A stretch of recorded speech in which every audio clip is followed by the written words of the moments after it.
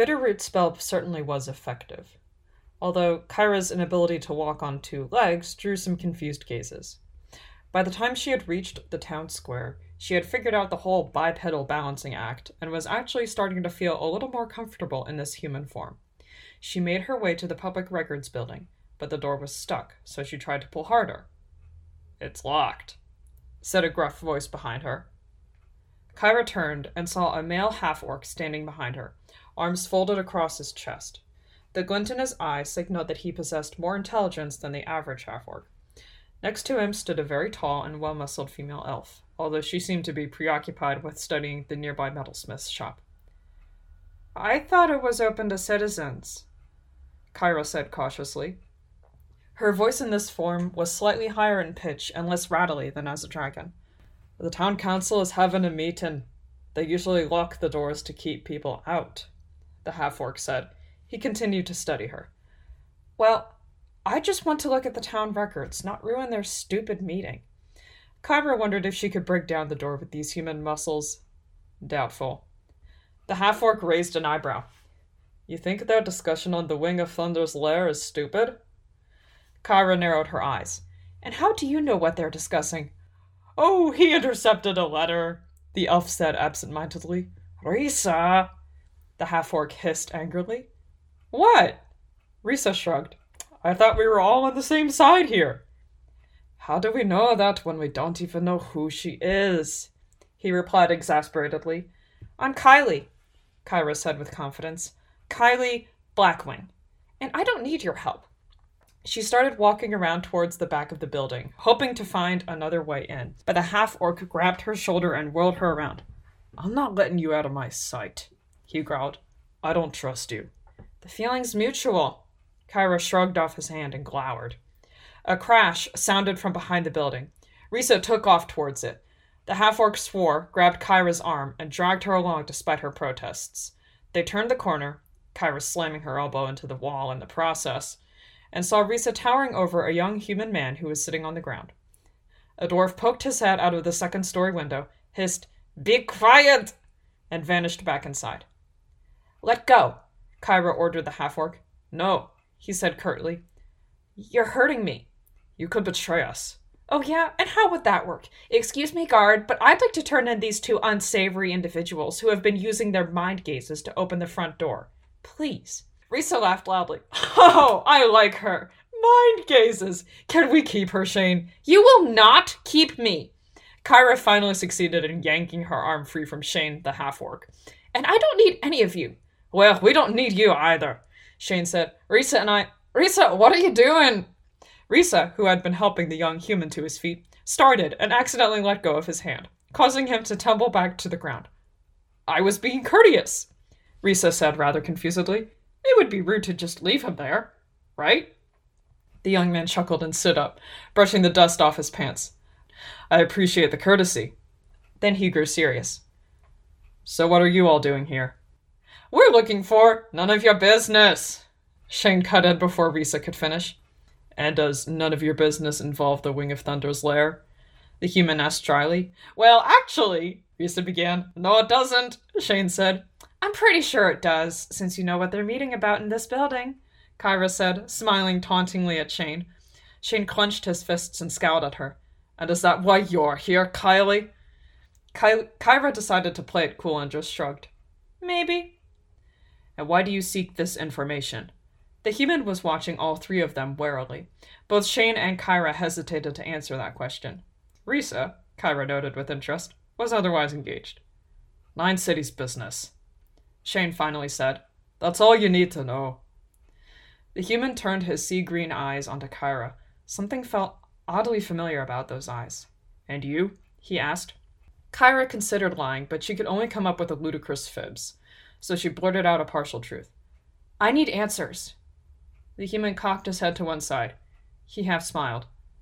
"I do too. I'm Malcolm, by the way, but you can call me Mal." "Kylie Blackwing," Kyra replied. She turned to Shane. "I don't think I got your last name, Shane. Or do you not have one?" Shane ignored her. "The dwarf with you?" he asked Mal. Mal nodded. We were planning on eavesdropping on the council meeting. Or he was. My job was to keep the guards busy, but apparently the wall proved to be a greater foe than I expected. Look, we have a limited window of opportunity in which to act. I'm willing to work together on getting in if we promise to share the info. Deal? Kyra folded her arms. I'm not sure I need the help, but why not? At least I won't have to climb the wall. What makes you say that? Shane asked icily. In answer, Kyra simply nodded at the window. Shane and Mal turned to see Risa haul herself onto the windowsill and disappear into the building. A few seconds later, they heard Risa boom out an exuberant, "Hello!" followed by the sounds of a not-so-subtle scuffle. Oh, great, Shane muttered under his breath. Hey! What are you doing here? A bulky human captain and his 4 bulky city guards were standing in several yards behind them, blocking their way back to the main street. We're lost, said Mal. We're looking for someone, Shane said simultaneously. Kyra saw the guards' stoic faces, sighed, and cast a sleeping spell.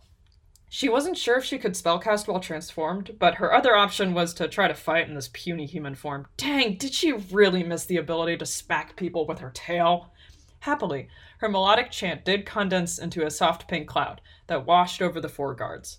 They blinked with difficulty and then sank to the ground in a deep, soundless slumber. Kyra casually turned and grinned at Mal and Shane. Guess I didn't betray us after all, she said to Shane. She strolled over to the guards and began taking their money pouches. Hey! Mal ran over and tried to swat the money bag out of her hands. His whole demeanor had switched from cautious to aggressive, even protective. Leave them alone. We don't need the money. But we can use it, Kyra protested. What's your deal? It's not right. Yeah, well, breaking into a building and eavesdropping on a closed council meeting isn't right either. But you don't seem to have any compunctions about that. This is different. These guards are defenseless. They've done nothing to hurt us. So? So why hurt them? Why not? Kyra threw back her shoulders and spread her wings. Just kidding. She was still in human form, so the best she could do was glower. Even if they don't hurt me now, someday they or their kin will. Her thoughts flashed back to the incident in the ravine. She grimaced and shoved the memory away. Enough! Shane put himself between them. We don't have time for this. Mal, go keep watch and let us know if any more guards are coming, whether from this building or the street. Kylie, leave these guards be and help me unload that cart. He pointed at a crate-laden cart near the other end of the alley, which looked to open up into a small side street. Why? Kyra asked dryly. Knowing Risa, she'll come barreling out of that building in a few minutes with a score of guards on her tail. We'll need a quick way to escape. That's why you also need to tell us when Risa and your dwarf friend exit the building, Mal. If we're going to get out of this, we need to cooperate. Shane glanced from Mal to Kyra and back. Understood? Kyra and Mal glanced at each other. Why did he look so familiar? Something about his eyes felt slightly draconic, but that would have to be a question to mull over later. Fine, Kyra said. She returned the money bag to the guard's belt and backed away from the slumbering squadron. Pax Strenos? Mal frowned. Kyra realized that she had spoken a draconic phrase and wondered whether she needed to translate it for him. But just as she was about to, Mal said, All right, temporary truce it is. Good, Shane grunted. As Mal positioned himself behind some barrels that overlooked both the main street and the building's window, Shane and Kyra ran over to the cart and began unloading it. I don't see any horses or oxen around, Kyra said as they worked. Shane set down a cart and paused to catch his breath. I was hoping you could solve that problem. What, you think I can just conjure up magical steeds to pull the cart for us? Shane raised his eyebrows. You're a spellcaster, right? Isn't there some kind of charm or enchantment you could do? Kyra huffed in annoyance. There are 17 to be precise, but I need specific ingredients to cast any of them. Then look around for those ingredients. Shane continued unloading the cart as quickly as he could. Kyra rolled her eyes and began rummaging through the crates. Nothing but dried peaches and dyed fabric and animal furs. Animal furs. Kyra hastily combed through the furs until she found the type that she was looking for. Straightening up, she held the fur in one hand and stroked it with the other, muttering an enchantment over it. The fur quivered and suddenly vanished, leaving 2 brown ribbons in its place. Hi-ya! Kyra glanced up and saw Risa crash through the window, a dwarf under one arm and a cat under the other. The elf landed hard on her feet and rolled forward before springing back up and charging towards the frantically waving Shane. Mal abandoned his post and followed hot on Risa's trail towards the cart. Get in! Shane yelled. He grabbed Kyra's arm and hauled her into the cart. Take these and sit in front. Kyra shoved the ribbons into Shane's hands and pushed him towards the front of the cart. What the heck am I supposed to do with these? Shane asked angrily. Hold them like reins and use them to steer. Kyra called out the command word and felt the cart begin to move. She clung to the side of the cart and looked out behind them. Risa was just a few yards away, with Mal several yards behind her. Guards were already streaming out of the public records building and heading towards them. A long horn blast sounded from the top floors of the building. Catch! Risa called out. She tossed the dwarf towards the cart. Kyra ducked as he flew past her, crashed face first into Shane's back, and slid to the floor, groaning and rubbing his beak-like nose. Risa grabbed onto the side of the cart and heaved herself on board, the cat still securely under her arm. The elf was breathing heavily and covered in sweat, but she still managed to give Kyra a massive grin. Wow, that was fun! Mal was only a few feet away now. Kyra could tell by his red face and labored breath that he was running out of steam. He must have sensed it too, because he put on a final burst of speed and reached for the cart. His left hand grasped the cart's side, but just as he was about to pull himself up, he tripped. Kyra automatically grabbed his left arm and caught sight of 4 jagged scars on the left forearm. Her eyes widened in shock. They were exactly the same scars as the ones she had given the bronze dragon. Risa grabbed Mal by the collar of his shirt and pulled him into the cart. Thanks, Mal gasped at both of them. Of course, Risa said. Kyra was still too stunned to speak, so she just nodded. Why is there a gigantic spectral rabbit in front of the cart? The dwarf asked. I don't know, ask the spellcaster, Shane bellowed. Kylie, I need to go faster! As he said this, a troop of armed guards on horseback turned a corner and began pursuing them. Some of them strung their bows and began firing arrows at the cart.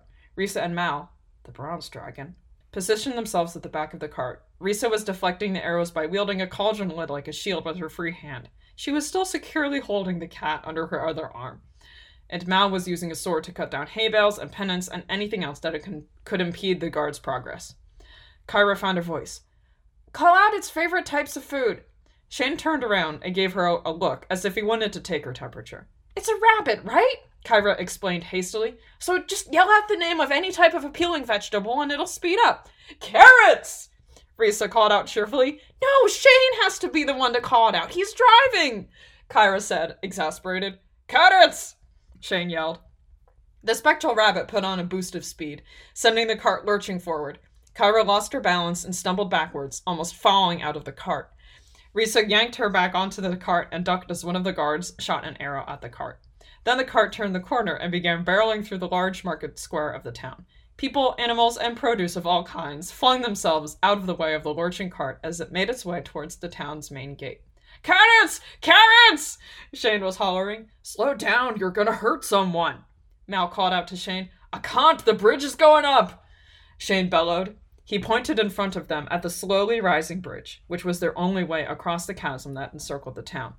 The dwarf muttered what must have been a dwarvish curse. Carrots! Oh, what else do rabbits eat? Cabbage? The dwarf asked. Radishes? Kyra said at the same time. She gritted her teeth as her stomach suddenly and painfully churned. How much of her hour was left? Hold on! Shane yelled. But Kyra couldn't, because both of her hands were busy gripping her stomach now. She felt someone grab her arm and saw that it was Risa. Let go! I'm fine! Kyra hissed. Risa didn't answer her or let her go. The cart barreled up the slowly rising bridge and launched itself into the air. Kyra felt the taste of bitterroot and bile in her mouth and knew that her time was up. The cart landed with a huge crash on the other side of the chasm. One of its wheels snapped off, causing the cart to tumble down the road helter-skelter. Kyra heard a horrible crack and saw blood oozing out of Risa's head. Risa's eyes rolled back and her grip on Kyra slackened. Kyra flung herself out of the cart and tumbled into the trees lining the road. She heard the cart crash into something, and that was all she noticed, because after that she was too busy puking her guts out and resuming her dragon shape.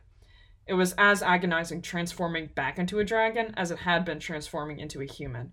But she did feel a sense of relief as she felt her wings growing back and their acid glands reforming in her throat.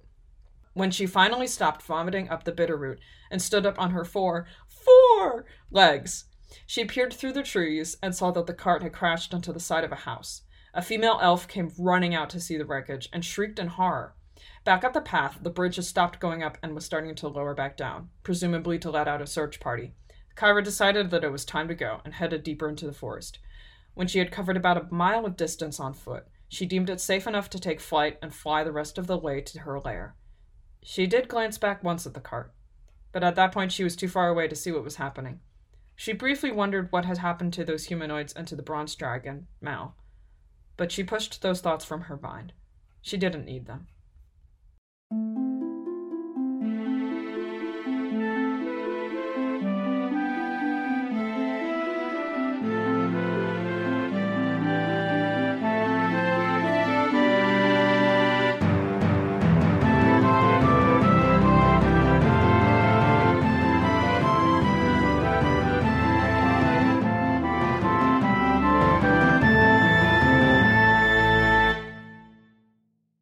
Risa laughed out loudly. That's not right.